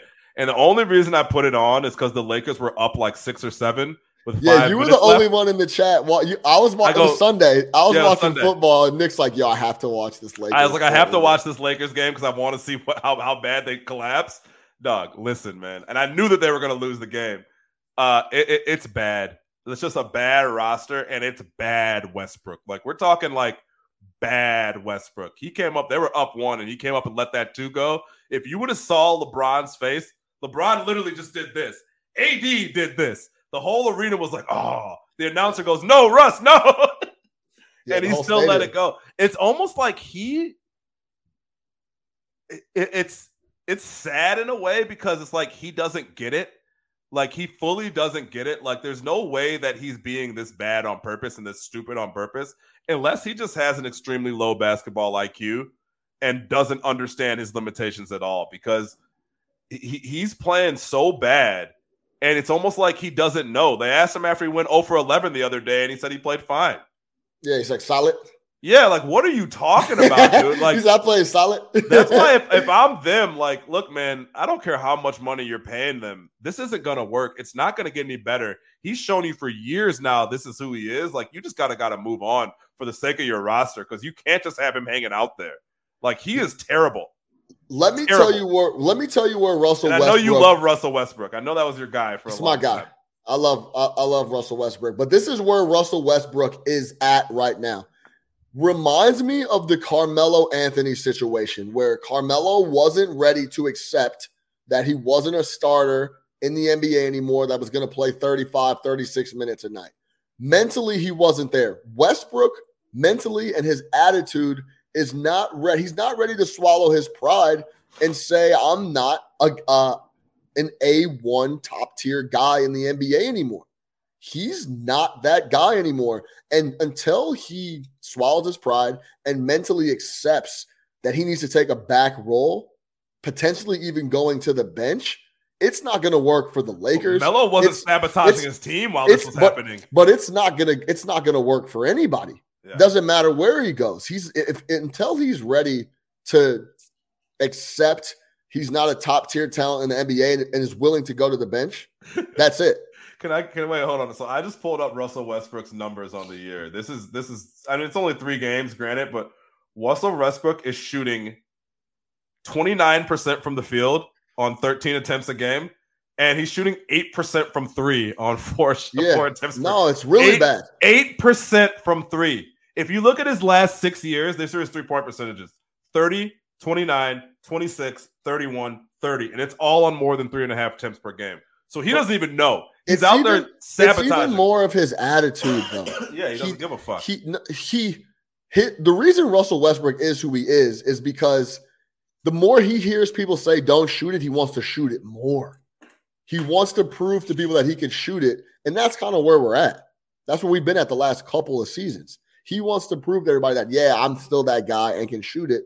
And until he swallows his pride and determines it's not possible and accepts that he's not that guy anymore, he's going to continue not to be an impact, and he's going to continue to run himself out of the league.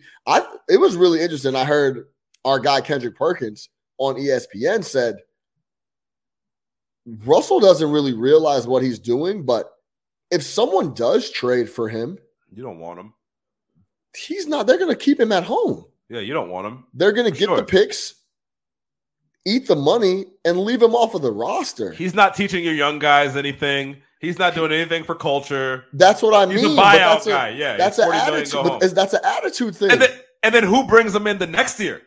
Like what? It's similar to your Carmelo point. It's like you're one of those guys that when it's the end of the road, you're not going to be like Vince Carter and hang around until you're like 43 because you're great for the locker room, for the culture. But if you accept that's your role, it could change. That's what it did for Melo. The only reason he's in the league right now is because he's making $40 million a year.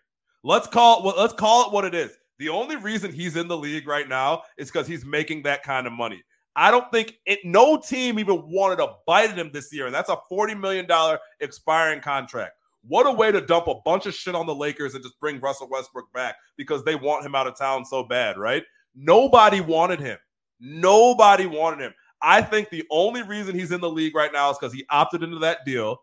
And next year, no one's going to come look for him. What we need a backup point guard. Let's go get Russ. We need scoring off the bench. Let's go get Russ. Like, he doesn't fit into any of those scenarios. But it's the attitude. It's the attitude change, exactly. And then that's not what going to. He needs that. He needs to. If he wants to be in the league, that's where he needs to get. That guy. There's nothing about him that tells you his attitude is going to change. No. And even if it does, it's temporary. At least Melo was always seen as a chill dude, right? Outside of they want me to come off the bench. There's not too many Melo sound bites of Melo being an asshole, right? You may hear behind the scenes he's this way, that way in the third.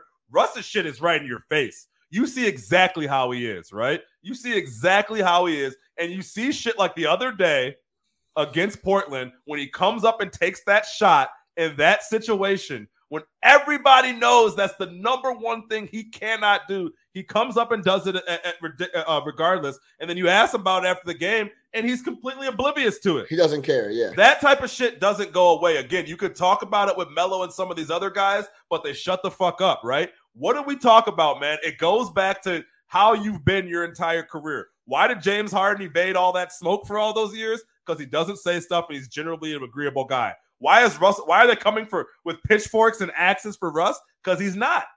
And no coach is going to be like, what, a winning team's going to want to bring him in? What does Russell Westbrook do for you on a basketball team right now? He doesn't play D either. That's the other thing. He has zero interest in playing D. So it's not like he's coming out there and playing hard. Like, this is it. I can't see a situation he's in the league next year. Now, I will say this. After this deal is up. Unless he goes back to OKC as some type of like whatever. I think part of it, I'm going to keep it all the way 100 because I think this is part of it too. He's looking around that roster and he's like, wait. You want me to pass up shots so I can kick it to Lonnie Walker the fourth? Who's a better option than Russell Westbrook right now? But let's be honest. The rest of that roster is not solidified to – they don't. There's that roster is garbage. Roster's ass. The roster is LeBron garbage. told you. What did LeBron say? We're not a team that's built on shooting. So I think part of this whole situation is Russell is looking around like, what I'm gonna do? Kick to Pat Bev to shoot jumpers? We got just to get a shot of me shooting jumpers. This is not the truth, but this is how he's looking at it. If he was looking at maybe Buddy Hield in the corner, he would reluctantly give up the ball to Buddy. He's looking at Kendrick Nunn and Lonnie Walker the fourth and Austin Reeves, and he's like, man, I'm not giving the rock up to these guys. The roster is really, really, really bad, and it's very magnified with how poorly Russell is doing things. And I think he's poor on a good roster. Let me ask you this. I don't know. I think you could throw him on Golden State. There's not a league there's not a team in the league you could put him on where it's like, because not if he's shooting. Yeah, if he's shooting. That's the ball. my point. That's my point. Yeah. Roster be damned, right? He sucks. Like, let's just call it what it is. If he's shooting, if he's shooting jump shots. If he's shooting, he's always shooting. You can't. We haven't seen any other version of Russell Westbrook, nor have we seen a willingness to have another version of Russell Westbrook on his end. He has shown zero willingness to not be this type of player. I don't think there's a pivot in his game. I don't think he can settle into some other sort of role, regardless of the roster you put him on. That's my point. That's why when I said this is probably the end of the line, like this is the end of the line. Go do something else. Go design clothing. Do whatever. You got a ton of money. It's fine. There's no willingness to kind of have his game settle into some other role. You know what's interesting? It's either this or nothing. If you look back at his career, right, the whole way, he's in Golden State, or not Golden State, excuse me, he's in Oklahoma City, and should have never left. That's when he was obviously getting to the basket at an insane rate. He was unstoppable, but he's never been able to shoot jumpers, and he was still shooting jumpers almost to try to keep up with Kevin Durant, right? Like, let me compete and show people that I can shoot it and be just as good as an offensive player. He's statistically the worst high-volume three-point shooter in NBA history. As Kevin Durant. Then Kevin leaves, he starts going ballistic with the triple-doubles, wins MVP, does whatever he wants because he doesn't have to answer to anyone. He doesn't have to give the ball to anyone. But he's not shooting just jump shots. He's getting to the basket at will. Yeah. Then he goes to Houston. Nothing really going on. Because there's also other talent there that he has to give the ball up. Then he goes to Washington and plays pretty well because he's back to just like going straight to the basket, doing all rebound and doing. And Bradley Beal doesn't care as long as. Bradley Beal doesn't care as long as I get my 22 shots. As long as I get my money. Yes, I'll be the richest dude in DC. Right? It's all good. And then that's when it starts to go downhill after that, to where he can't get to the bucket like he could. He can't finish like he could, and then his shooting gets even. He was a bad shooter. It's even worse now, right? So, yeah, it's an interesting situation. He also did something I've never seen. Have you ever seen a player get worse at shooting free throws? You know, at one point, Russ Westbrook was an 83% free throw shooter. You know, last year he was at 67%. So you're talking about a guy. Oh yeah, his free throw shooting is like it's crazy how bad it's gotten. In 2017, he was 85%. Last year, he was 67%. So you're talking about a 20% dip in free throws by a guy who can't shoot. So it's like, really, what is your value? Yeah. If you get fouled, you're only getting 67% of those shots too. Yeah. So teams can foul you all day and force you to shoot. They don't even guard this guy. No, they don't. There's no reason to guard him. He's an offensive zero that doesn't play defense. So I ask you again, what did his game age into? You talk about the roster. I don't think the roster matters. Well, let's talk about the Lakers overall as a whole. How does LeBron come into the year with this squad? Does he not know that this team? I don't understand. Yeah, free LeBron. Free Bron. He has to know that this roster isn't the answer going in, right? It's almost like I think he's good.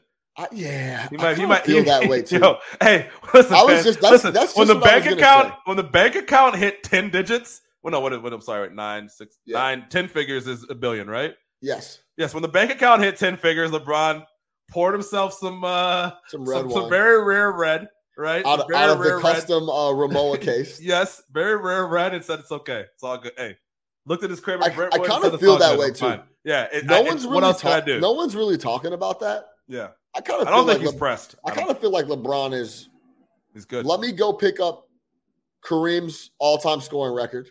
Yep. I'll do that. But it's all good. It's all good. Yeah, like I really think that's what it is. The podcast came out about how LeBron cheats on his wife. Did you see this? I just typed in LeBron just to pull up his stats, and there's some LeBron juice. I don't want to hear him. I don't want to hear none of that. Anyway, so that's kind of how I feel. LeBron's like, yeah, I'm good. Yeah. I'm cool. Like, he'll never say that out loud, but I think deep down, that's kind of where he's at. He wants to win, sure, but he's not very pressed. That's 100%. Not at all. And nor should he be. Yeah. Hey, I think listen, man, everybody wanted LeBron to chase this ghost of Michael Jordan, right? Like, he was chasing these ghosts these last 5 years. I think he finally said, no matter what I do, I cannot pass this Jordan thing. So why even bother, right? Like, I'm good where I am. At some point, you got to look back at your career and say, look, man, for 20 plus years, I've been the best player in the NBA. I've won 4 rings. I've won a bunch of MVPs. I've made $1 billion. I'm the greatest scorer of all time, or a leading scorer of all time. My career, no one will ever do this again. I'm good. And now my post life is going to be fucking just laughing. You know, I own a sports agency. I produce movies. I'm negotiating Ben Simmons' next contract. Yeah, all the Lakers are clutch guys. And now I can actually, the other issue. Yeah, and now I can actually make my money like front and center, right? I can actually make the clutch money that they claim I'm not a partner in, but we all know whose seeds grew the lawn here. So yeah. It's good. I think he's comfy, man, and as he should be. It was almost kind of it would have been painful for me to think that LeBron is out here killing himself for this year. He doesn't have to, man. You know how I feel about LeBron James. It's signed, sealed, delivered, man, right off to the sunset, make another $10 billion and, you know, be one of the most successful black men of all time. Financially, he will be. So no question. Shout out to him, man. Build schools. Let's do read the books, actually, though. Read the books. Yeah, let's get out of here. Let's do a little quick 10 minutes on the Bulls, and then we'll get out of here. Bulls right now start the season 2-1. Yeah. 2-2. 2-2 for the Bulls. W's over the Boston Celtics and the Miami Heat. The 2 games we probably thought we should have been L's are wins. And then they take 2 L's against the Cavs and the Wizards. They could easily be 3-1. We were at that. I was at that Cavs game. they got fucking run off the floor. Yeah, ran off the floor. But they could easily be 3-1, two wins against that's a tough L against the Wizards. But how do you feel about the overall look of the Chicago Bulls? Zach LaVine's played 2 of the 4. One of them was in a loss on Saturday. How you feel overall? Same kind of look. We're dependent a lot on DeMar DeRozan to show up, get used to score it, a lot of points, and Ayo is playing great outside of one game to start the season. What are your thoughts on the Bulls? Yeah, I think that this is going to be what the Bulls season is going to look like. A lot of ups and downs. I don't think it's going to be a ton of consistency. I was actually talking with Eder about this last night. I think there's going to be nights where the Bulls look great, and it's going to be nights where the Bulls get thrashed. And I don't think there's going to be too much rhyme or reason to it. I will say this: obviously missing Zach the first couple games, we're working him back in. Last night the Bulls were down like 20 in the second quarter to the Celtics and came back and ended up winning by 18. So I think the team's resilient. There's a lot of things, and it was a grind out comeback. It was very much a grind out. It was comeback. like a grind out, grind them down. I think Vooch has looked really good to start the year, which is always encouraging. Yeah. DeMar is back to his DeMar ways, and like you said, Ayo has been a pleasant surprise. I think that this team's looking real 7th or 8th in the East type squad. So I think it'll be a fun year. I don't think we're going to be shit. I do think we're one injury away though from really tumbling down the roster here. So I'm not big on the trade everybody situation quite yet, because I do feel like you got to have a clear understanding of what's going to happen with Zoe before you make that decision. Yeah. Which is something we're not encouraged about. You and I talked about it last week. But overall, man, I've seen this movie. Yeah. Something's 100% not right in the Zoe situation. The guy is out. He got hurt last year in like December. And we're still trying to figure out exactly what the injury is. Yeah. My bigger concern would be Zach missing those first 2 games of the year just because we didn't see that coming. Zach's on a trajectory to play 50 games. Yeah. So let's just see, man. It's too early to kind of say what they are. But I will say this, man. I saw some stuff on Twitter like, oh, these people jumping down Patrick Williams early. Like, you guys need to be patient. No. Nah, y'all aren't. No. Watching. We just talked about Paolo Banchero. We just talked about a lot of other young guys. We talked about some of the guys that have been picked ahead of him. Halliburton is putting up, like 24 and 10 right now. And a bunch of other guys that were drafted. I don't know, man. It's put Halliburton been scoring crazy. Been balling. Yeah.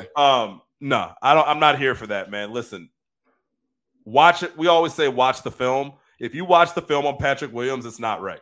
He hangs out the 3-point line. He doesn't cut to the basket. And Billy Donovan's been benching him the last 2 games. He has benched him the last 2 games. So if you're still holding out some hope for Williams and you're thinking that it's just early and he's shaking it off, you're not watching the film, man. This is a major problem. This was a huge miss, right? We talk about that mentality. We talk about that quote-unquote dog. I know that's overused, but this guy has 0 of that.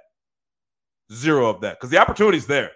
Yeah. If you look at what the Bulls need, the Bulls are Patrick Williams away from being a much better team. 100. Right? Yo, that's actually a hilarious way to put it. They are Patrick Williams away. They are a lock up, big body wing defender that rebounds and runs the floor and gets and knocks down shots when given the opportunity. Big activity, big energy away from being really good. And he's literally that's what he's supposed to be.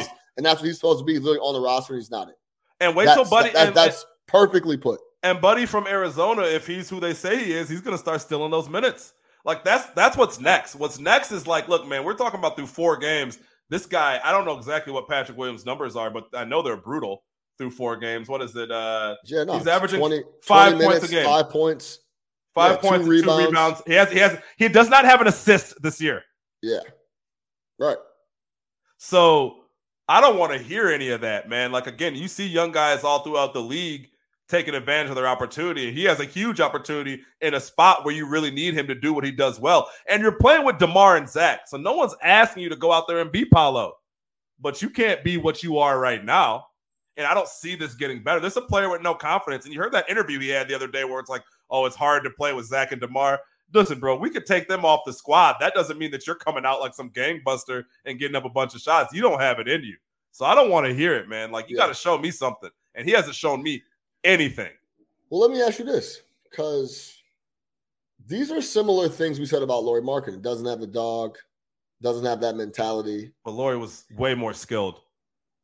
Yeah, that's true. Lauri was getting points because he was no. Lauri's starting to come into his own a little bit for his. Lauri didn't have number 1 dog mentality. Pat Williams doesn't have number 4 mentality. You understand what I'm saying? Like, yeah. Lauri was just like, okay, he's not going to be a number 1 premier type scorer, but Lauri was still giving you 15. This guy. I mean, it's just forget about everything else, analytics, box scores, whatever. Watch the game. He doesn't make an impact at all. At any point. You forget Ayo comes in, makes a huge impact. Javonte Green. Love that guy. Comes in, makes a huge impact, brings energy. You know Javonte's on the floor. Yeah. Yes. Every minute. Pat Williams is on the floor and does nothing. Nothing. So it's just really frustrating. He's only 21 years old. But this is year 3. Yeah, I mean, 20. He was hurt last year. I get it, but man, that mental switch is different, though, bro. Listen, man, the mentality. Mentality flip is say different. What you want. Like, people always compare this to is like, oh, what were you doing when you were 21? It's like, bro, you got to grow up a lot faster in the NBA if you've been in there 2 years. It is what it is. This is three years in the league now. Like, you've had the chance to you know what time it is. You know the drill. Yes, exactly right, and it's just a shame to see because, like we just said, the Bulls are a projection of a dream of Pat Williams away from being really good in the East, and he just the guy we need him to be. He's not. And you're losing minutes to You're losing minutes to all these other guys, man. That's the other thing. It's like, listen, man, you're talking about the 4th pick in the draft made by this regime. They want this guy to work out. Yeah. But question. Billy Donovan's benching him. Like, that's saying a lot. He played 15 minutes last night. The night before against the Cavs, he got benched. Like, he's getting benched. Donovan is saying, whatever you're bringing, it's not enough. I don't even want to see you out there anymore. There's no reason this guy shouldn't be playing 35 minutes a night. Yeah. He's healthy. Yeah. But he looks lost. You look at his face. It's not a face of confidence. He hangs out at the 3-point like he's fucking Jason Capono. You know what I mean? Like, Jason Capono. Shout out gel hair, spike hair, Jason UCLA's Capono. Finest. Jason That's Capono had, wow. I was not expecting to hear Jason Capono. Hey, that's what happens when we go an hour and 45 minutes. Start reaching back, baby. Jason Capono. That's hilarious. All right, man. We're gonna leave it there. The Bulls. What's the next Bulls game? Bulls have. Let's see. It's not tonight, is it? No, they play the Pacers at home. And the Spurs. They play the Pacers at home tomorrow, 8:00 Wednesday in Chicago. That should be a W. Make sure you catch that. Watch Halliburton. He's a lot of fun to watch. And Buddy Hield, if you like him or not, he does have a burner. So, anything else before we get out of here? That's all I got, man. Big Nick the Quick, always locked in. Sean Little, always locked in. No Catch Up Sports Talk via Chicago. Make sure you subscribe everywhere. A little quick hour 40, man. Nothing light out here. No Catch Up Sports Talk via Chicago. We'll see y'all next week.